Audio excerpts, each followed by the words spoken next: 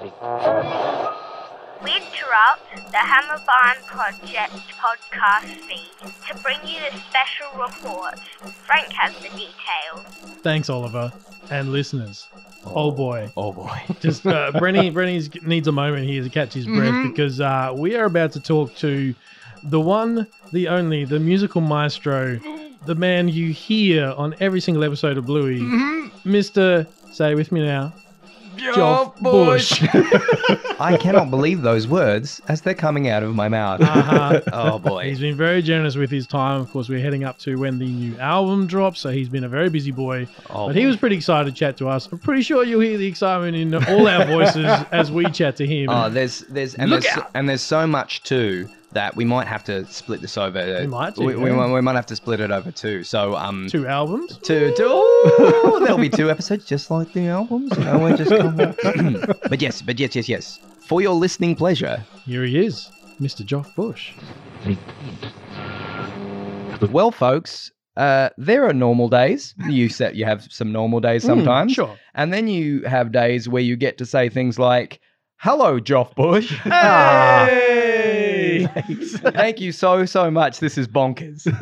No, thank you. And thanks for your support of our show and everything. And yeah, it's a pleasure to meet you and chat to you. Oh, it would be Joff. impossible to stay silent. Yeah. We can't help it. We can't help it. Yeah. Look, we're so excited about this album coming out April 21st. Well, thank you so much for saying that. I've got it wrong about 3 times. I'm like, it's the 22nd, and then, I think I got it wrong on TV the other day, and take the pressure off. Yeah. Anyway, it's somewhere in April. Well, you heard me slow down there. I was like April 20. But if Joff Bush is allowed to get a bit hazy around it, then maybe I am too.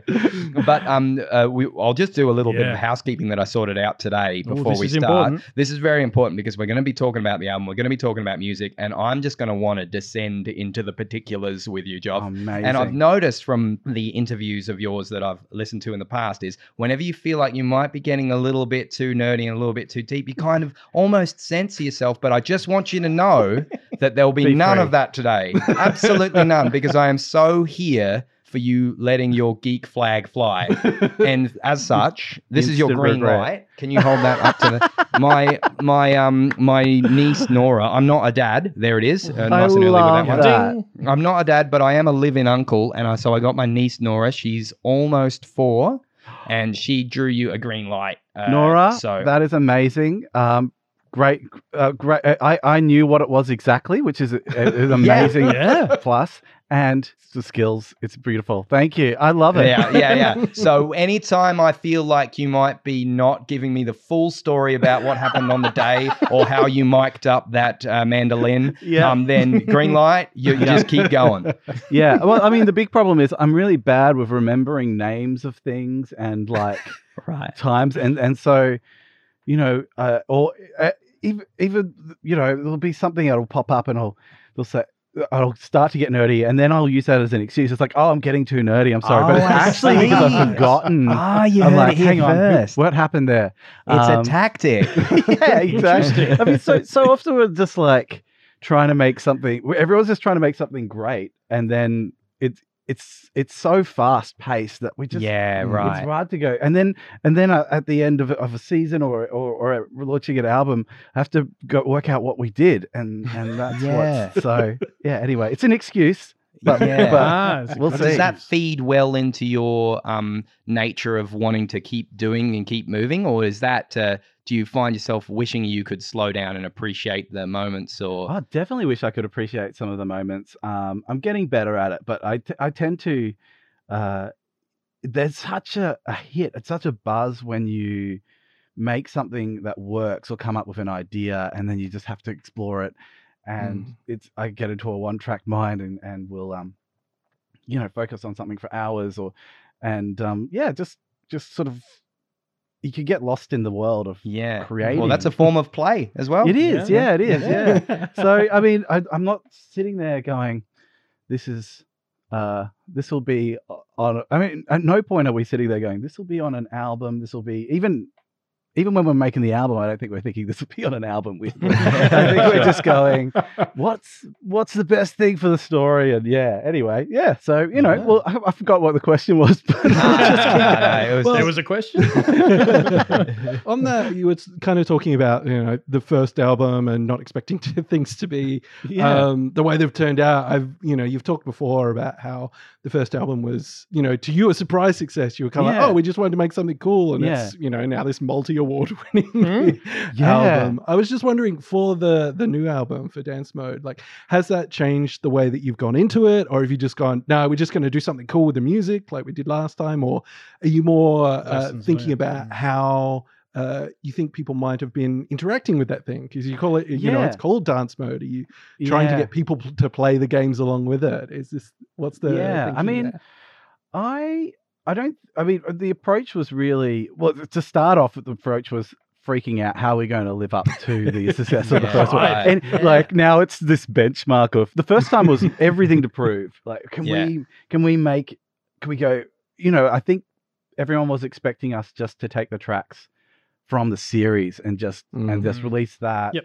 And just go, it's done, whatever, here we go. Hopefully someone likes it. Have some more merch. Yeah. We just went all out, probably much to the dismay of the label. Or maybe not. But we sort of just went, let's get a horn section here, the string section. It was just like really like just wanting to make something great, and everyone working on it. And it was of that same sort of mindset. There was like, let's not cut corners. Let's just, do what we wish we could have done in the show if they had like a 10-minute sequence for us to do, and the time and budget to bring in all these players and stuff. So that one was everything to prove, and now it's like, I guess if this doesn't go number one, you've failed. I've tried to get out of that mindset when we were making it, and just try to do the same thing. Just have as much fun, keep the vibe going, and keep the energy in the studio, and the same sort of like the space for everybody to have that passion to make something that everyone's going to be proud of. So I like it, but I hope everyone else does, and too. We're loving. I don't know. Man, it'll be out of the world. And I know this is only one person saying this, so this is the definition of drop in the bucket. But I'm so glad. I'm so grateful that you made that decision, because those are all my favorite tunes on the last album, like Instrument Parade and Grannies, where they just turn into full on jams. Yep. And this one, we've heard a couple of tracks off of it while we record this, and the Bebop Walk, like the organ jam solo? On that, it just it just makes life worth living. I was in the room when Brendan first heard the Bebop song, and I'd heard it a couple of times, and the minute that organ solo starts coming in, he just shakes his head and just like, would you listen to that? It's not, and you're a tones man, and you're a sounds man, Joff. I love that the choice was made. It's not like a B3 sound. It's like it kind of reminds me of like the organ, the latter model Hammond with all the tabs that you would have had at your great uncle's place. I wish I had it around here. It's actually like this You've been warned about the nerdiness. It's a Yamaha. There it is. Here we go. It's a Yamaha YC25D. It's nice. I got it from someone for like $200. It wasn't working, and I cleaned it out, and it's like it was full of like rat poo and everything. And there was like bits of rat there, and it was disgusting. And then like I don't know anything Imagine about what electronics. It would have cost without the rat poo. yeah, exactly. Yeah, they've gone up now, so I was like, that's a good investment. But I went, because I'd heard of these, and I always wanted one for a while. Yeah. It's just so bitey, and like it's from the 70s, but it's a real gritty like. It's a pretty obnoxious sound, let's be honest. God bless you. But that one was like, once we got that sort of cleaned out, and then there were bits with, I don't know much about electronics, but it's like I had like be like, that looks like it should go there, And Excellent. If it goes spark, maybe it doesn't. Yeah. Excellent. don't try this at home, but it works. Yeah, right. You mentioned the word obnoxious. Now, the cover of the album is of course Chattermax.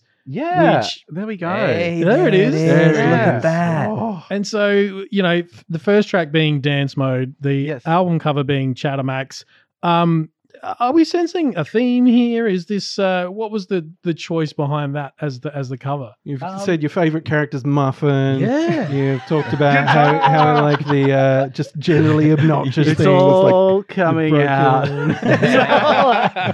Well, Joe Brum, Blue creator, and Costa, one of the animator, art director, everything, people designed that album, and it's just the coolest thing. And actually, funnily enough, the first album Joe Brum designed as well, and it was very much we had to push really hard to get that, because it's most kids' albums, they go, oh, can you call it flop around and dancey thing or Super something. It's like, Sure. like Yeah. some silly names, and then you need the characters' faces all dancing, and this one just says Bluey the album, and it's just Bluey listening, staring out, Chilling out. and it's really introspective. And the same with Dance Mode. It's a pretty bold choice for them to do that, and to have Chattermax, not a main character's just face there. And it's just wild and loud. And the first half of the album is a little bit wild. It's such a journey between some of the look, you'll hear it when it comes out. Yeah. It's like very soon. Comes out on April. April 21. 17, 25. I've just had a look because we've got the track list here. Yeah, and that's been released. I've been meaning to say, well, one of the things I was going to say to you tonight, Joff, is thank you. And that's a sarcastic thank you for coming up with the lollipop song. Oh yeah, okay. Because I've had yam, yam, yam, yam, yam, yam, It yam gets in worse. both my and my wife's head all this week. It gets And worse. every It time gets one of worse. us got it out, Yeah. then we'd walk past the other one going and reseed the other one. Well, the So- brief was like, I think Joe said, "Can you make a really annoying song?" And so I was like, "I was born to do this." I think I tried to find it in Spotify or something like that. Yeah. And it tried to make a mix, and the next song down was like the Crazy Frog one, or no, it was the Hamster Dance one. So I think you succeeded. Wow, that's if anything, great. Spotify agrees with you. One of my So- biggest influences, Hamster Dance. Oh man, one of the worst things is whenever I'm whistling from the Disney version of Robin Hood with all the animals, the Fox version. Yeah, The deep a dee da dee ba do. Oh, yeah, yeah. Dee bop dee da do. Yit up a dee bee ba da ba dee. But You did that really but well. The hamster dance is dee ba dee ba dee do do. Yeah, dee da it's dee dee. yeah. No. Yeah, it is. It's the same yeah, track. Yeah. It starts sped up. and then it goes dee da dee. The better one, obviously, the original Disney, Robin Hood. Dee da dee ba do do. I think it now even I've had an forgotten it. origin before that, actually. Right, probably. Yeah. I don't know. Maybe I'm making that up. This is probably a good time, to the jump other in. piece of housekeeping that I in the organised. same way. No, I love it. We should just talk about Hamster Dance for like the next half an hour. I'm so down. I'm so down. I was just going to say, in the same way you have been given the green light. Opposite way. Yeah. Brendan has been issued this little egg timer. So right. when he Egg does timer. something like, does a whole musical riff for no apparent reason, I'm thinking it may continue. How did I do? Did it was the sound? I'm starting it now. You're starting You've it got now. this Oh, much that's- time left You've for got the rest of the you've got a whole minute left of steps. Time to shine. I stole that one from a board game called Think Fast, so I think it might only be 30 seconds. I'll just put that there. Which is probably longer than the original Hamster Dance. So it's impressive. I've got a question about, because I think out of us three here, Yeah. Brendan is the greatest percentage made of music. Oh well, I think he's at least 67%. Well, that's what I might agree with if Joff Bush went on the line. I couldn't do a better rendition of Hamster Dance. So. But I think one of the things that jumps out to me when I'm watching the show and thinking about how the music links into the whole experience is this idea of comedic timing with the music. Yeah.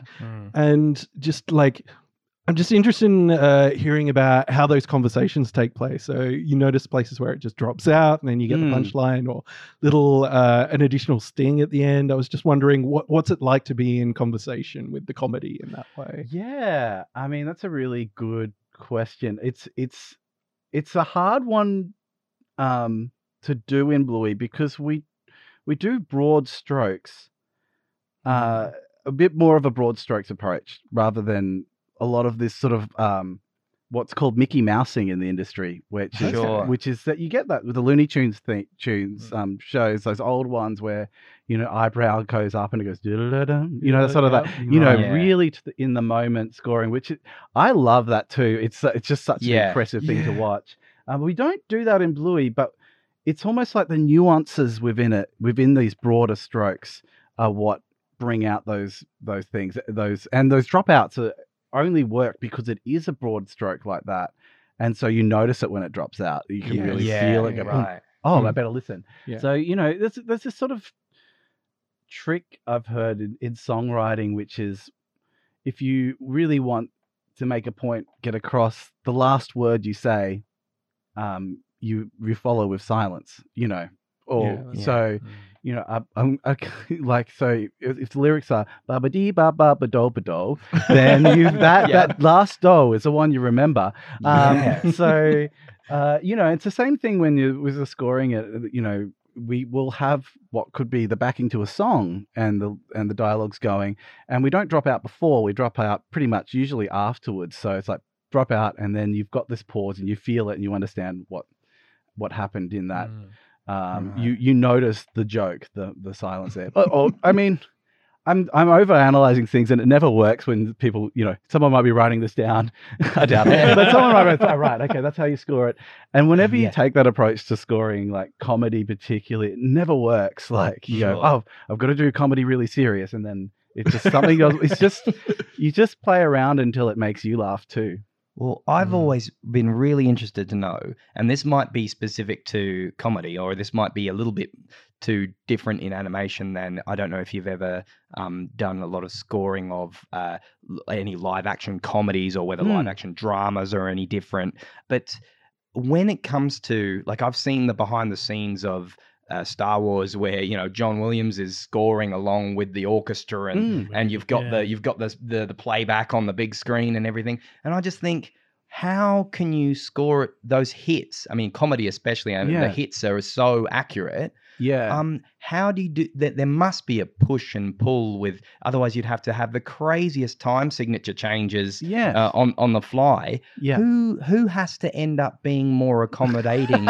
Do you go back and change the video, or does the audio have to? We time we basically, when we're going through in a spotting session where we work out spots where things happen, once we've got, we can talk about soft hits and harder hits sort of thing. So you work out the things that are most important to hit, and then you can find a tempo that is like 97.6324 or whatever it is beats per minute, and you can, there's technical ways of doing that, and that becomes the tempo of the track.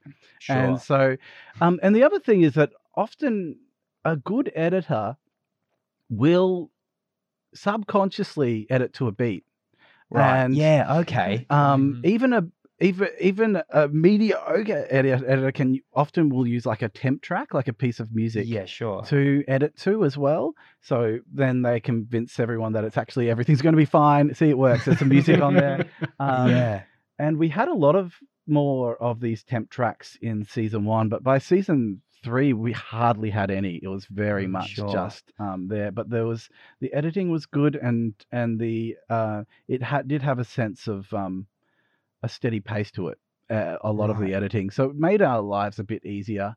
And if I did think like the editing was a bit off or kilted or anything, I'd just say it.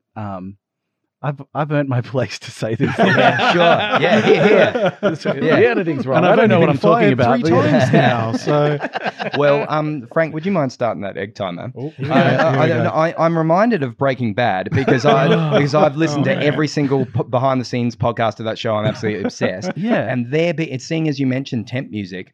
They're big on, like, I don't know whose decision it was, whether it was Dave Porter, the composer, who's really big into like industrial sort of soundscapes, or Vince Gilligan, but they're big against the idea of temp music. I don't know why. 5 seconds. For the reason for reasons such as those spotting sessions, Dave Porter goes into the edit and just goes, oh no, I don't want to be in here. I don't.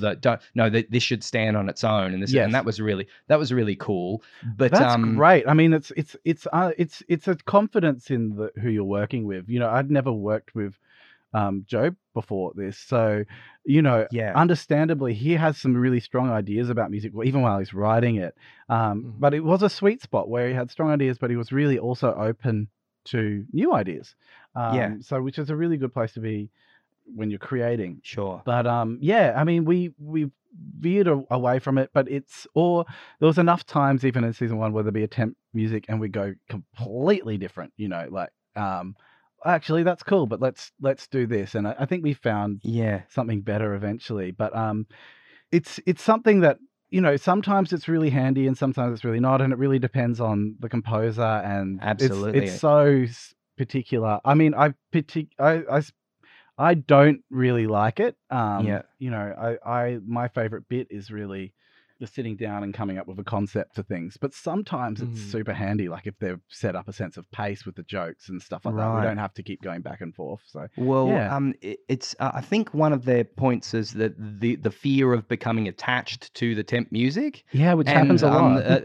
A term that's quite similar to that I heard used by Bernard Fanning in the behind the scenes of the Vulture Street album. Yeah. He said when they were in the studio, they had a case of what they called demoitis. Yeah, demoitis. But it sounds like this in the demo. It sounds like, and so when you're doing something, no matter how sure you are that this won't be the finished product, there's the danger of. But as a compliment to you, I have heard Joe say, I can't remember if it was on our interview or another interview, that he said he doesn't worry about getting attached to temp music anymore because of your work. He said after a while working with you, he's like, I can afford to get attached to this temp music because I know Joff is just going to bring something better to the table.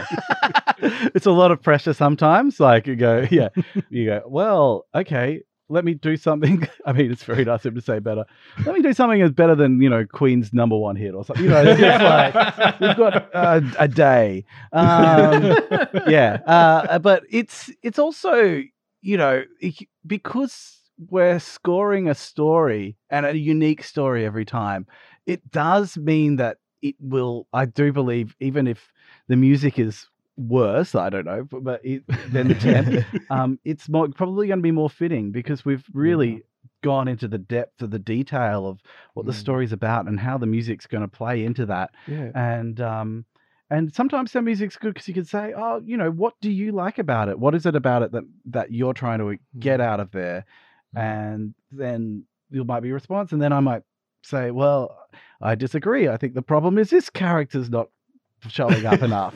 And then but inevitably, weirdly and also frustratingly, Joe Brum is always right. I'm like, sometimes I will pipe up and I'll go, no, I'm adamant it has to be here. And he'll go, no. If we ever have a disagreement, he's always been right. But there's also been times where I've said, no, I really want this. I feel everybody he goes, okay.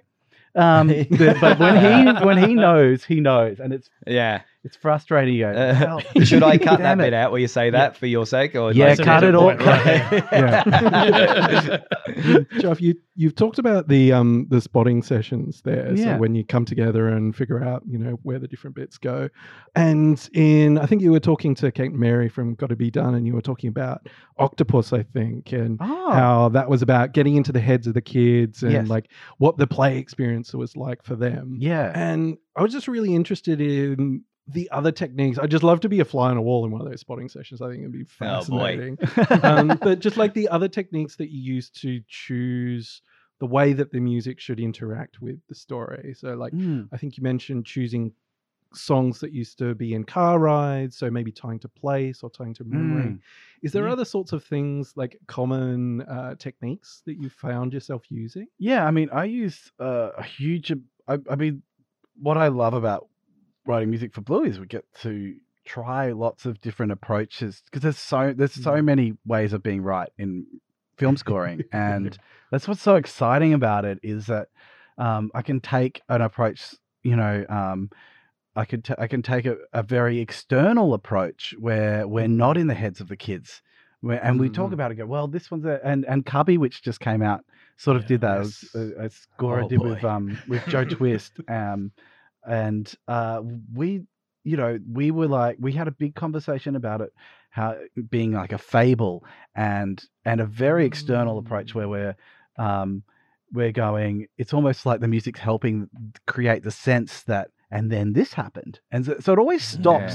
Not when it's like, if you watch that episode, the music will. There's a bit where the music stops when they get to the penguin room, if you may. And often, if you might go, I'm going to create the world of the penguin room and stuff. It just stops and lets the dialogue play out, and then it moves again. It's really this external approach to it. It's not inside the kid's head. It's not world building.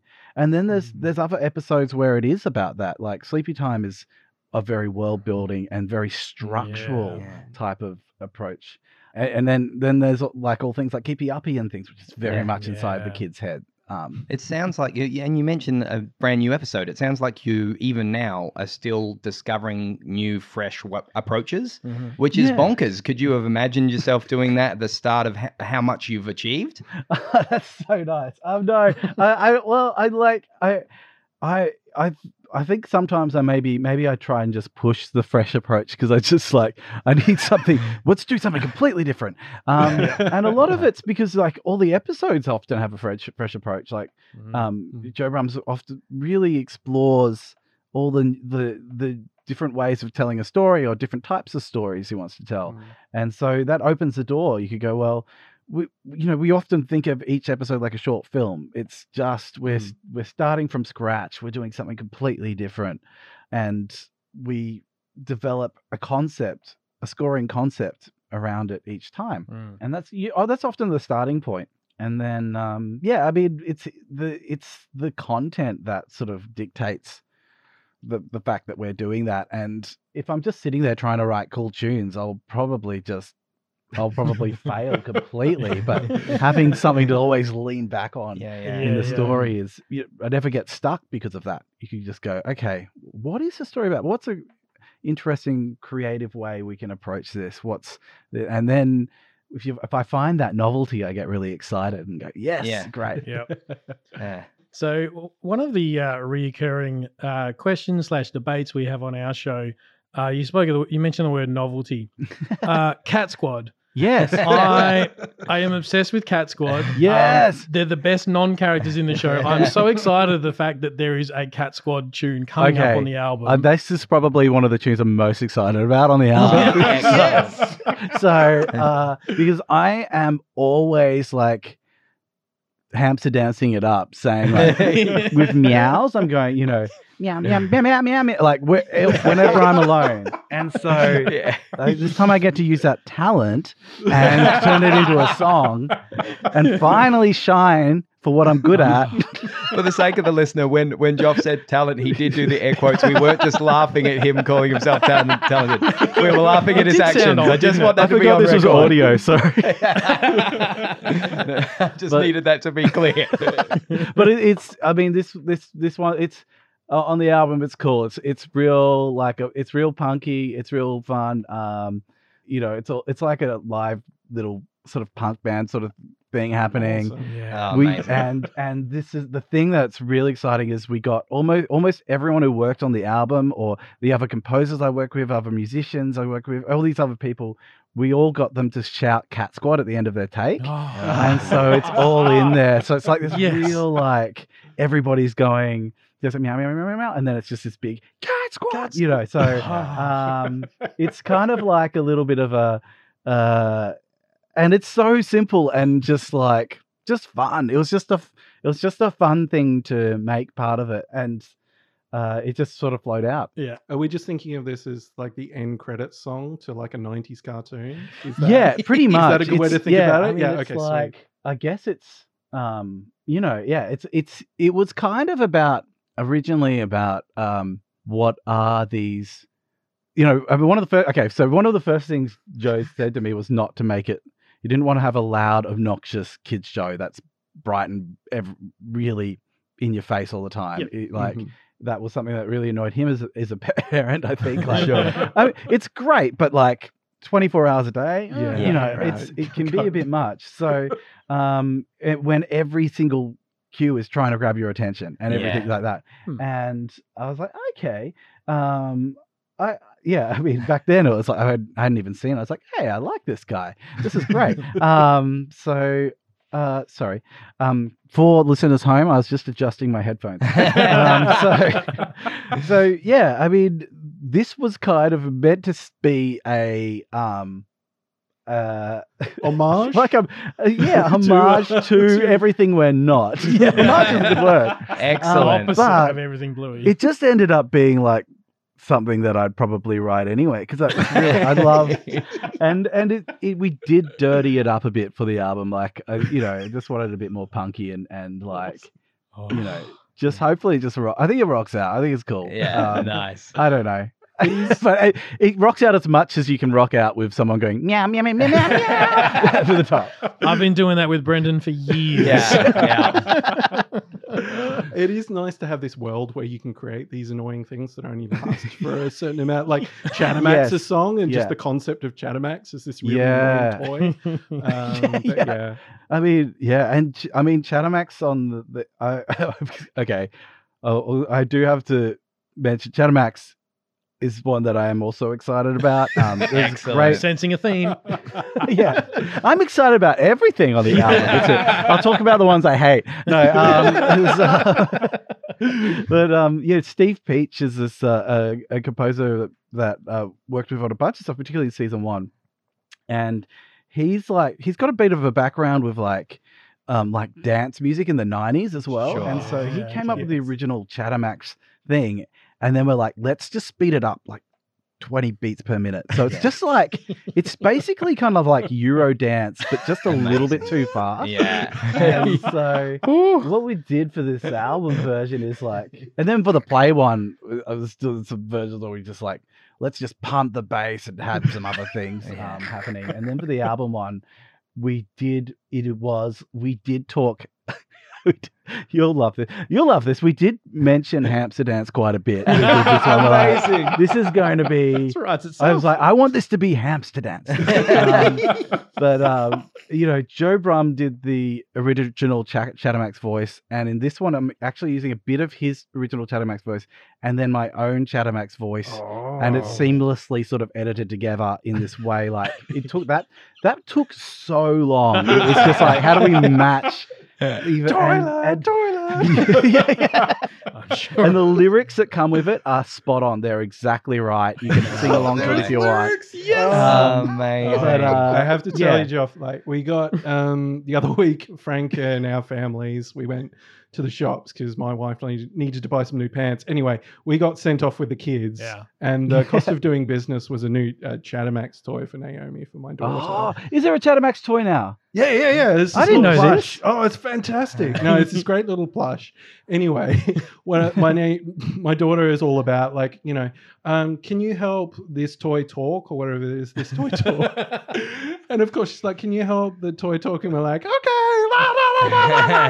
My wife does it the best. And it's finally gotten to the point where she's just kind of like, okay, can you stop doing that now? Nice. She's like, which is great for us as Too parents. accurate. We're like, we've finally got something that we can come back to. We're like, oh no, we're just doing the character. That's do you one. find this annoying? Yeah. That's score 1 for the parents. One for the parents. And like 100 That's million on amazing. her side, Well, so- this track will put an end to that. But we do tip our hat to it in the album. I do have to say that. Like, we do have a little moment where it's like, you know, I won't ruin it, but it does like. I can't wait. There is a little hit. There is a tip of the hat to. No, this is annoying for parents. Amazing. I can't wait. So yeah, but yeah. Anyway, what's the other annoying track on there? Yeah, let's Lollipop. I want to take you to a different space. We've got a couple of episodes here we want to ask you about. Oh yeah. And just because, you got so many great stories, but we talked about it recently. One of my favorite episodes is Space. And just all the storytelling that goes through that. Change of tone from talking about the. I love Space. episode. I think it's one of my favorites too. I think it's one of Joe's favorites too. I think it's such a bold choice for an episode, and it's probably. I don't know if it's anyone else's favorites, but I love it, and yeah. Would I be right in guessing there's some Hans Zimmer in there, or can you tell us anything about where that came from? Was it going, okay, let's find some science fiction Interstellar in type, this, interstellar ideas, or Yeah. can you remember where you were at? I wasn't thinking that. Okay. Which is interesting. I'm actually not too au fait with the Interstellar score apart from that big, beautiful like organ bit. I know. I think I was really.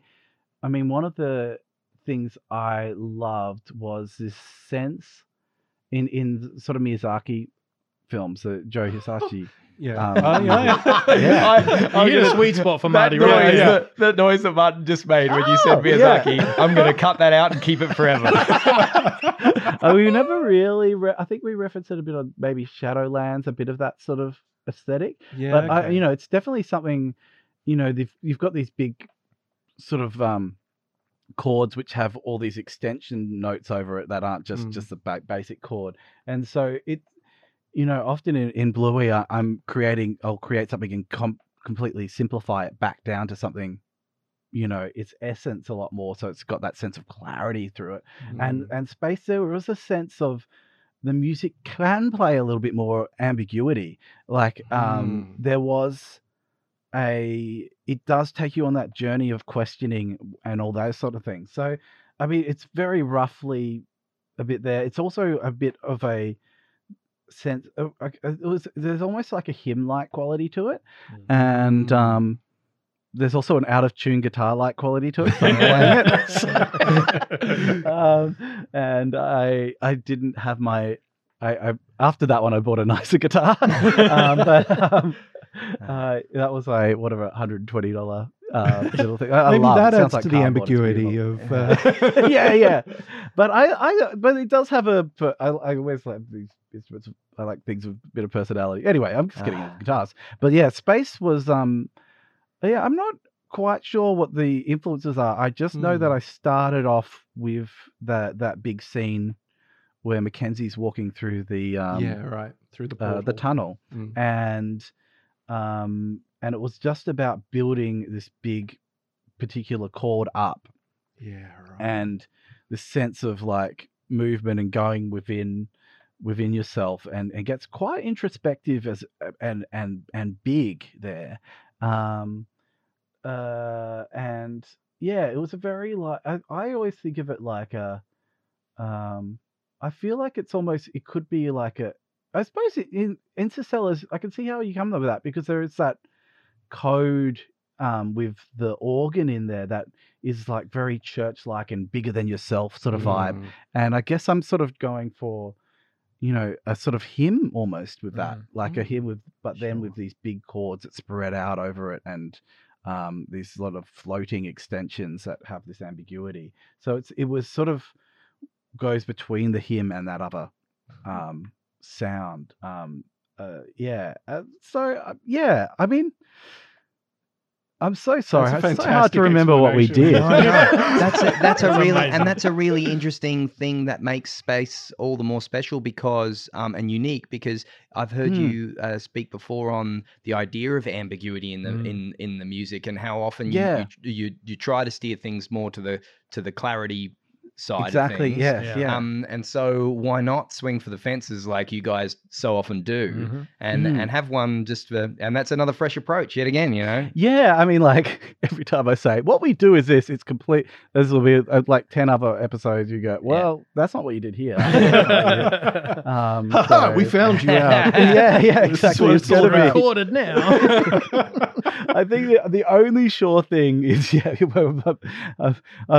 have to go back on everything I've said now. But yeah, the only sure thing is we approach every episode differently. Yeah, and, yeah. you know. Yeah. Oh boy. Hey, look, one of the more recent tracks, from Rain, Boldly in the Pretend. Oh, Yes. Can I just say when Amazing. that, and this is before even the film clip dropped to, which I want to get to in a second. It's about a 4-minute song. I have a 45-minute drive to work. I played that song, I kid you not, 10 times just on repeat because I just couldn't get over it. Like I like music. I'm not perhaps in certainly not in Brendan's vein as far as how it speaks to him. But I was nearly driving through tears listening to that song. It was just beautiful. Thank you so much. I mean, that's definitely one we spent the most time on, and I really have to tip my hat to Jazz. Like, that was a special episode for us because Jazz Darcy and I have been working together. You know, she started as assistant and was my assistant, and then basically ends up being a composer and doing all sorts of other things. And she sang "I Know a Place" as well. Like, but she didn't write that, but she sang it, and so it was really great that after we had been working together for 4 years to do this episode together, and it was really such a combination of us where she would write one thing, I'd write another thing, then we'd go produce things, and then like we go, we need a chorus in this bit, and it was like this, quick, here we go. What about this counter melody? We'll turn that into and it was very like, it was just a great to have the music centered episode, such a combination there because she's an amazing talent. It's perfect for her and her songwriting sensibilities, and then she wrote these lyrics for it. And it was like, it was like, well, we have to make this into a song. And I think we spent the most time on that track than any other track on the album. Because we just kept going, let's have this big outro now. And then we get the studio next door to here that we record at. Marley, the mixer, and who's brilliant. Mixed the first album too. He's a genius. He recently said to me, I think you might have had the most tracks, like different layers of any other thing we've had here. There's a feather in your cap. So there's so many little nuances in there as well. But it's so much. It's like it's so much of that is jazz, and I'm so glad that this one's out there and we managed to make it a single. And oh boy, but yeah, it's a funny one because it's not like, I don't know if it's one of those ones where people like, let's play album for the kids, and then that comes on. It's such a it's not like a it's not a silly game track, but I think it's really beautiful, and I think it encapsulates so much, particularly Jazz's lyrics, what encapsulates so much of what Bluey's about. And correct me if I'm wrong, but was it Helena Chaika? Chaika, yeah. She would have written the lyrics for "I Know a Place." Yeah, she did, and the music on the episode with myself and Dave Barber as well. But that one was also such a one, which like Helena Chaika had done this. That track was really stuff that she was creating for the episode, and I was like, hey, can you just like. I'll send you the bits we added and can you turn it into a thing or whatever. And she came back with a song, and I was like, a song, I don't want a song on this album. Right. She was so right. It was such a beautiful thing. And then I heard it, and I was like, I wasn't sure at first until I heard it, and I was like, this is amazing. And so both of those songs, both Helena and Jazz, it's really, it's their babies really as well. So, and I love that amazing move. I love that move. In the first album, having the instrumental for I Know a Place, and then go into the instrumental for The Creek, and then going into I Know a Place, leading into the end of the album. And now that we've cheekily received the release of the track listing, I can see a similar thing happening with Rain and Boldly in the Pretend. 100%. Yeah, and did that happy accident the first time round inform the decision, or were they separate happy accidents? It did, absolutely. It was like, let's make this into... And now it's a thing. Yeah, it's a thing, and we actually on the instrumental version of Rain, it's the first time we've actually just used the music from the show. Okay. Because we did actually re-record the whole thing and do everything we wish we could have done, and it was just missing some of the magic from this that came out of the first thing. And no matter how hard we tried, we go, oh, but we've got these beautiful tin whistle parts and all this stuff happening. And then we just, at the end, it was like, we had to deliver it in 2 days, and we just go, it's just not feeling right. And I think it was Marley suggested, he goes, oh, what if I did this? And I think he just played the original. Oh, you fixed it. Oh, wow. So, that was an expensive, long exercise. Even in like a lesser team would have gone, no, we put the effort in here. We've got to use, but to have the wisdom to go, where's the magic? The magic is there. And it's the same with, even like Grannies, we recorded a live bass player and all new live guitars, but the bass and the guitar in that, the guitar melody is all MIDI, because it was just it was like the temp MIDI that we had, because it's just the dorkiest sound, and we're like, it's so much funnier with it without like a cool player who's just grooving along. Egg timer. Quickly before we move into the next episode that we want to ask about, that speaking of magic, that like the vocal sound of Jazz on the Boldly in the Pretend, it's not super close, but it's not smashed with today's reverb. It feels so human. I just love it.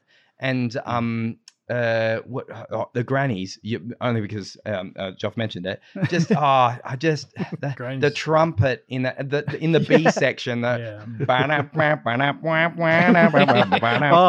so New Orleans, Joff. It's so New Orleans. I mean, like the original version of the trumpet there, Prue Monton, she played that. And she's and I was like writing that I was actually in Berlin. This was before Bluey came out or anything. I was like, oh, I need trumpet part. And I had written the first bit of the melody, and I didn't have time to write the B section, the ba da ba da da da da, that bit. And I just played that saying, can you improvise something like this? And she played it exactly. Wow. Yeah. That's what's so New Orleans about it, because there's that stop, and then it's so gumbo like and that solo was a different trumpet player. That was Bob Schultz. And I have another story about that, which was, I think it was that one or Instrument Parade, his solo on that. He's such an amazing player that when the MSO played it, they couldn't find a trumpet player who could play his part as one thing. So they had to rewrite it for the arrangement, because it was just like so cool. It was these big sweeping things. But yeah, and Prue in the first one, that sound is, here we go, nerdy. You get the green light out. Green light, there it is. Lucky you can edit stuff. She sent me a version with the mutes and without the mutes. Okay. And there was sort of like this 3-part harmony for both. And that sound is actually 6 trumpets of her with and without the mutes doing. Wow. And so it sounds a little bit sloppy. And it was a happy accident. I was just like, I'll put them all in. And then I just realized, they're all there. And it just feels like, it's got that sort of... What a player! Like, to be able to repeat that performance.